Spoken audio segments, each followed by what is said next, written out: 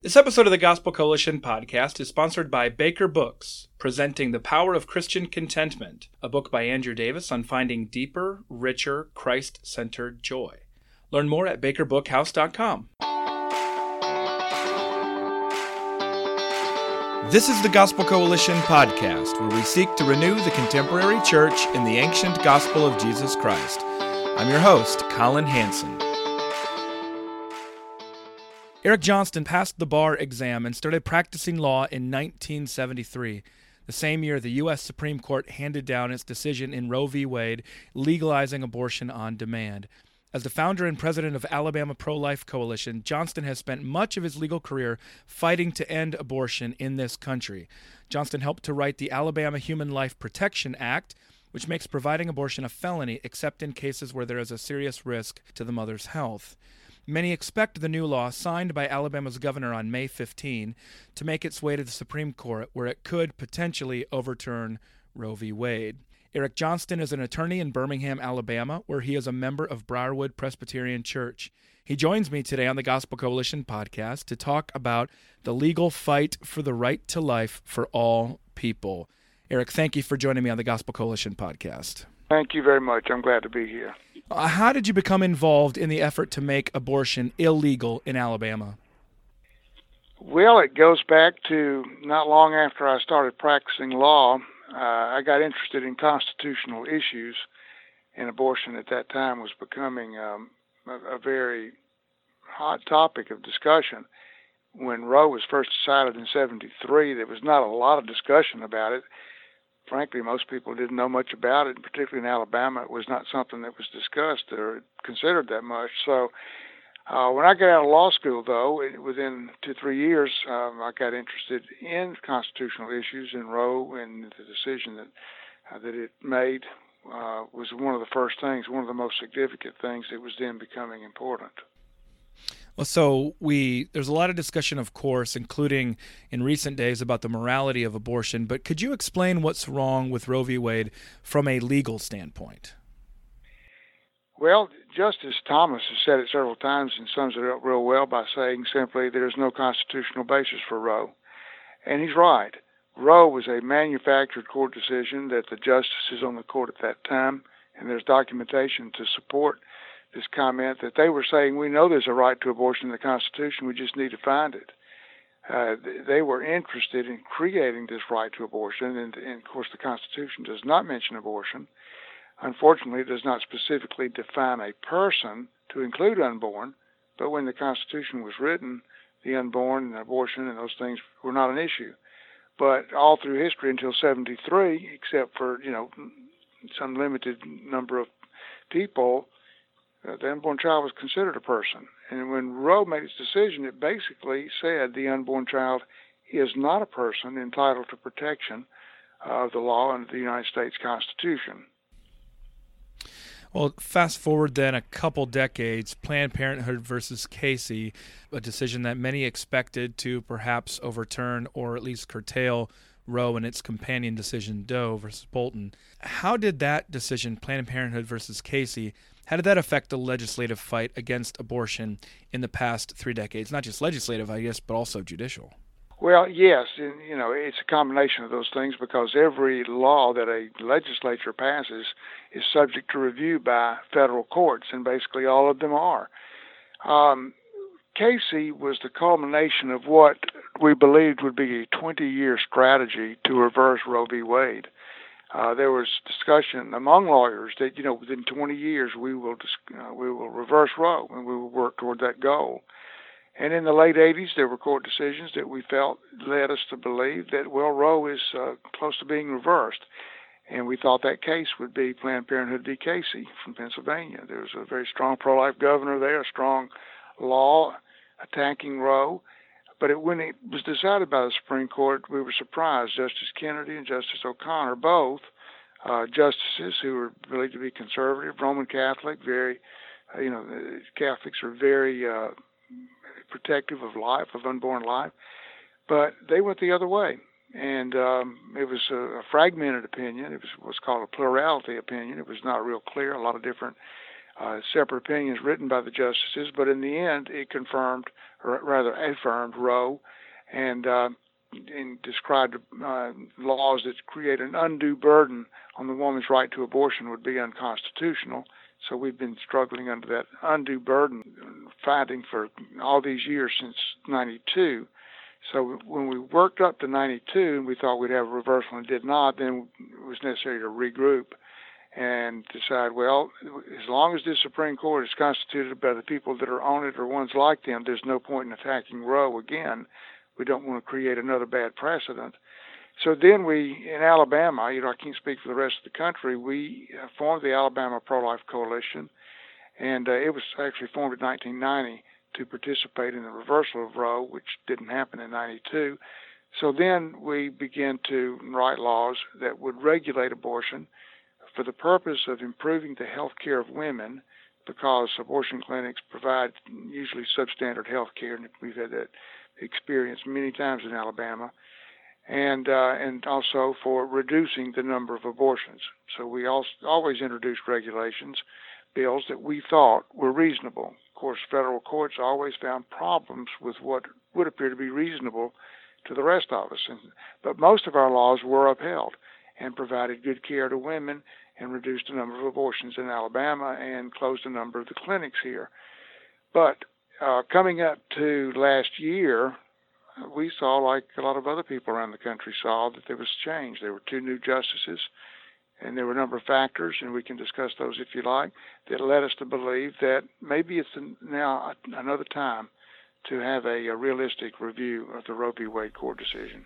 Yeah, let's talk about some of those other factors. You mentioned Casey back in 1992. You mentioned O'Connor and Kennedy, both appointed by Republicans, and either one, it was a 5-4 decision, correct? So either one of them, having taken the different view, could potentially have overturned Roe v. Wade.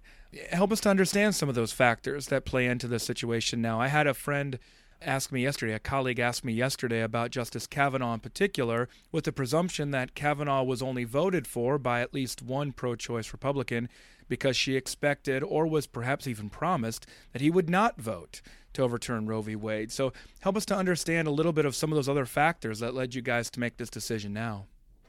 Yeah, well, Kavanaugh did tell the senator from Maine that Roe was settled law. But when you're discussing law before the U.S. Supreme Court, nothing is ever settled. Cases are always, and issues are always possible for further review, which frequently happens because there's so many details or facets to cases and to issues that bring them back to the court. And just last week, the Supreme Court reversed a very long-held opinion that they had rendered. O'Connor and Casey, her reason for not wanting to reverse Roe was, well, it was precedent, and we don't want to make the court look bad and reverse ourselves, which is not a really good reason not to do the right thing. I think if she had done the right thing, probably she would have said, Roe was bad law, and notwithstanding the fact that it's precedent, it was done by some liberal jurists who are on a hunt to find a right to abortion that didn't exist in the Constitution. So when we had Kavanaugh appointed, I don't know what commitments or what he said privately to some of the people, some of the senators, but I think he was pretty clear in his testimony. And one way or the other, you could not judge whether he would reverse Roe or affirm Roe. I think Gorsuch is the same way. There's not a track record for either of them about how they might rule on Roe.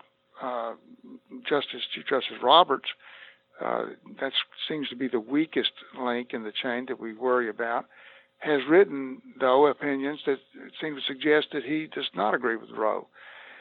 Anyway, we now have a court after 46 years from Roe, and then since 1992 with Casey, that possibly might review Roe. And so we think that, and then unique to Alabama, is in the regular session of the legislature last spring, they passed a proposed constitutional amendment that was, and it was affirmed by the people overwhelmingly in Alabama in November in the general election, that said that the unborn child is entitled to all the rights and privileges and protections of Alabama law.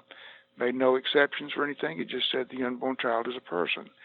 we have a Justice Department that's favorable to pro-life issues, and not that this is a federal issue as such, but in these kinds of issues, the Justice Department often joins in with an amicus brief and sometimes even has part of the oral argument. Also, you see a number of states passing heartbeat laws on the one hand, and you have states like New York and others considering, but New York did pass a law saying you could have abortion throughout the entire 9 months. So people are seeing that there's something in the wind, something is changing on this. And we believed here that, something is changing. Probably the most significant thing is the change of the makeup on the Supreme Court, because until that happened and you had jurists that you thought might reverse Roe, then there was no point in attacking Roe. But I think now that we believe that, and we hope our statute will become a case and be reviewed by the Supreme Court. The fear with Roberts is the same as it was with O'Connor, right? That he seems to have some view of the court's responsibility and continuity with its past and precedent. Are there other concerns with Roberts? That's the one I've heard most often. Yeah, that's correct. And he's also like Kennedy, who turned out to be the swing vote on many social issues. Right. And so, there's a lot of fear that Chief Justice Roberts wants to try to make peace and just work through the issues that the court gets and not create problems. Unlike, people may say, well, Justice Clarence Thomas is always ready for a fight. I think Supreme Court justices ought to disregard what they think is popular and do the right thing. And sometimes we may disagree, and that's why we have cycles through the court of conservative and liberal jurists. And Kennedy actually, on social issues, turned out to be one of the most liberal. Mm-hmm. Yeah, how do they explain themselves with that view of precedent when you consider that everyone would argue the Supreme Court has made mistakes in the past? You don't have to look further than Dred Scott or Plessy v. Ferguson. In that case, you could go much further with that. But how do they make the case with precedent? I mean, I understand that there's a certain respect to that historic decisions. I'm a conservative, so I can relate to that argument. But then we have clear decisions that were wrong that have been overturned, much to everybody's appreciation. Can you explain that at all? Well, I think with the abortion issue, there's a dynamic there that I have not seen in anything except in racial issues. You're right, Dred Scott v. Sanford was in 1856. We still have racial issues in this country. We still had laws being passed in the 50s, cases decided in the 50s and the 60s, and the Civil Rights Act of 1964, trying to address the improper view of African American people from 1856 and prior to that time. Abortion is an issue that has not gone away. It has increased in interest and intensity over the years. There's no middle ground on abortion. You're either a person or you're not a person, so that's why the sides are polarized as they are, and that's why they're so different.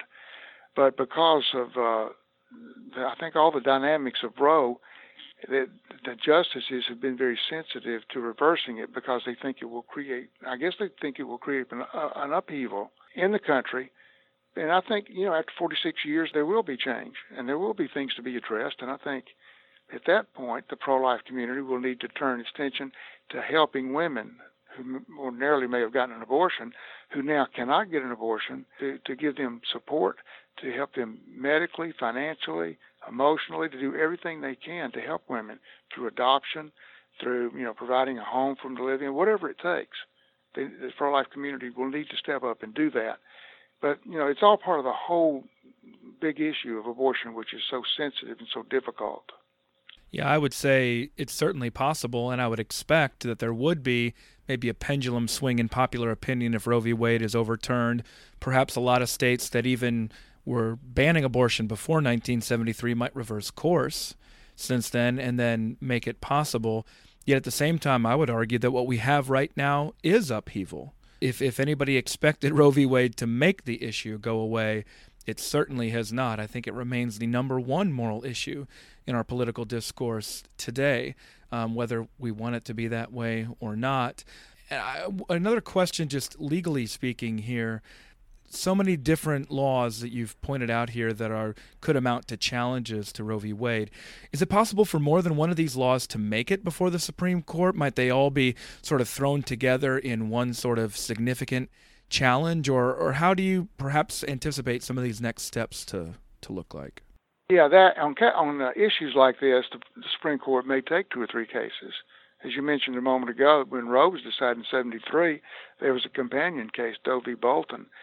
The cases that are out there now, the heartbeat cases, and there's several of those laws that have been passed, they are like the Alabama bill for law in that they prohibit abortion prior to viability. That is, when the child can live outside the womb, which is about 20 weeks with some several week margin of error. Heartbeat goes down to like 8 or 10 weeks, maybe. Some say 6. I don't know that you can really get a good heartbeat at 6, although there is a heartbeat, but normally it's not detectable enough where you could, maybe set a standard to keep the abortion from happening. Our bill probably would go down to maybe 2 weeks, and I'll explain in a moment why it's about 2 weeks. But all of those are pre-viability of prohibition bills, which are not permitted by Roe and Casey. The state can only regulate or prohibit abortions at some point after viability. So a combination of these cases could go to the U.S. Supreme Court and probably would. We just don't know which one. It may not be Alabama, may not be Georgia, may not be Ohio. We just don't know. But I think the question is significant enough and I think that there are probably 4 justices on the Supreme Court now that would agree to review. And that's one of the factors I failed to mention. It only takes 4 justices to agree to review a case. I did not know that. It does not take 5. It takes 5 to reverse, but 4. If 4 want to grant certiorari, it's the review, the discretionary review by the Supreme Court, then the court would review it. So now we think we've got 4 votes there to do that. And that's one of the reasons why now appears to be a time after all these many years. So the thought there is you don't know if it might be Roberts or Kavanaugh or Gorsuch, but at least one of them or 2 of them. Yeah, 2 of them plus Alito and right. Thomas. I don't think there's any question about them joining in with it. Right. So you got 3 others to choose from, and there's some degree of certainty or hope with a amount of surety that 2 of those guys will join with the other 2, and we'll get a review. Right. Certainly one of the more controversial aspects to Alabama's law is the lack of exceptions for rape and incest. You just explain your perspective on why it doesn't include those exceptions. That is a very difficult issue, and that question came up in both the House and the Senate during the passage of the bill. And we explained on multiple occasions and have tried to since, but there seems to be a deafness about it when you try to tell it to people. And you have people like Trump and Kevin McCarthy and Pat Robertson and others saying, well, it just goes too far. You ought to have those exceptions. If they understood the issue, they would understand why the exception should not be there, and that's why it passed in Alabama without the exception, although we did have a few Republicans and then all the Democrats, they were voting against the bill anyway. But we are saying that the unborn child is a person under our Amendment 2, not that it's controlling law, but it says unborn child. It doesn't say unborn child, except those born rape or incest. It just says unborn child.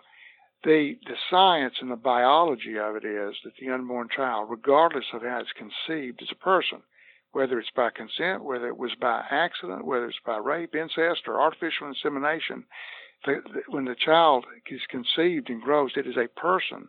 And so we couldn't put an exception in there and then at the same time argue legally that on one hand it's a person, but on one hand it's not a person.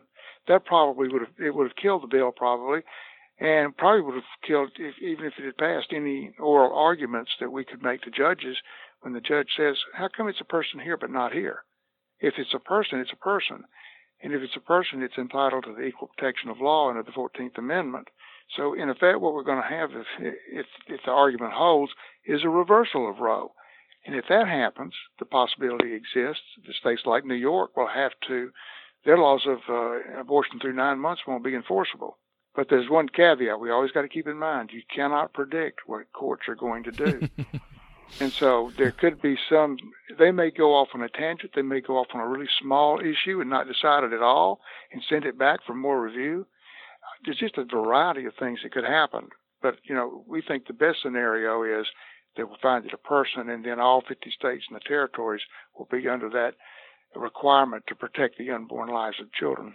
Yeah, it seems like the intent of the arguments about rape and incest are emotive. And likewise, another one of those arguments you hear is that the law was passed by, quote-unquote, 25 white men. Explain response to that characterization of the legislation as well. Well, the primary sponsor of the bill was a woman who is a mother and who provided her own testimony before the committees as well as her advocacy as a legislator. The majority of the people in the Alabama legislature are men, and so we can't help it that they are men there. It is not men telling women what to do. The other side gets quite vociferous about that and argumentative about it and aggressive about it. But, it's the way the makeup. And, women are just now coming in more significant numbers to the U.S. Congress. So I don't think it's a man and a woman issue. It's the whole issue is very emotional for everyone, particularly on the rape and incest exception. And again, for those kinds of instances, we don't disagree with the opposition of how terrible it is. But rather than compound the problem with taking the unborn child's life and making it pay for the penalty for the criminal act, we need to help those women and we need to help those children. Whether we're men or women doing it, we all need to work together to do that. You mentioned that if, say, Roe v. Wade is overturned, then the pro-life movement needs to focus on those mothers to help them to carry the children to term and to take care of them themselves or to put them up for adoption. But I wonder, in some ways, doesn't that play into the critique of the pro-life movement, that the pro-life movement doesn't care about those women, at least right now, that they only care for that child right now? But it actually seems like that work is already happening. I don't know that we need to wait or that people are waiting for a decision on Roe v. Wade to be able to do that work. So can you help to understand how what you're seeing in Alabama and elsewhere related to helping women to make this decision for life, even now, regardless of Roe v. Wade? We do need to step up. We do need to have more money made available through the government, and there was a lot of criticism that came from Democrats who opposed this bill, saying we don't give enough money for Medicaid and other things for needy people. That's another issue, and there's a lot of other dynamics involved in it that are totally unrelated to the abortion issue. But it's true, we need to help the poor. The poor will always be with us, as Jesus said. We need to help the poor and make that part of our mission. The pro-life community, though, has not been missing in action, though, on helping women. Back in the 80s, I helped form the Save a Life Ministries, which are crisis pregnancy centers or care centers that have provided services for decades now to women who are having problems. The women can go there. There are no charges. And I think it was 2016 in Alabama, over $3.5 million worth of services were provided by the pregnancy care centers here. They gave counseling to over 53,000 women and their families on the problems they were facing. They did over 15,000 pregnancy tests, free of charge. All that's free of charge. They provided counseling, free medical advice and services. That will expand. I mean, those ministries are there to help women, and they're all over the country now. More of them in this part of the country than there are some of the other parts which are more condoning of abortion. But I think these types of efforts by nonprofit organizations, probably some commercial organizations will get involved, and certainly the government should step up and provide all that is needed to take care of the women in these bad circumstances. Well, Eric Johnston's been my guest on the Gospel Coalition podcast, founder and president of Alabama Pro-Life Coalition. I just want to say thank you. Thank you on behalf, as a fellow resident of the state of Alabama, and on behalf of the Gospel Coalition, just want to say thank you for your advocacy. And would you mind if I prayed here to end? No, not at all. Pray for your work. Let's pray together. Heavenly Father, we thank you for life. We thank you for granting us that most treasured privilege, and we pray, Lord, that gift of life would be extended to all all of those creatures, all men and women made in your image. We thank you for this recent decision, this recent law here in Alabama. We pray, Lord, that it would carry through to overturn Roe v. Wade, but more importantly than anything else, God, we pray that you would give us in this country, for your sake, a culture of life throughout life, that we would take care of all who are made in your image for your sake and for your glory. So, Lord, thank you for Mr. Johnston's work and for all others who are on the front lines of seeing that happen. We pray, Lord, for even those men and women right now, those mothers especially, making these decisions. Lord, help them to choose life and surround them with supportive communities, especially the body of Christ, your church, to be able to help them to care for these precious little ones. In Jesus' name we pray. Amen. Amen. Thank you. Well, thank you so much. Again, we appreciate your work, and thanks for joining me on the Gospel Coalition podcast. Thank you very much for having me.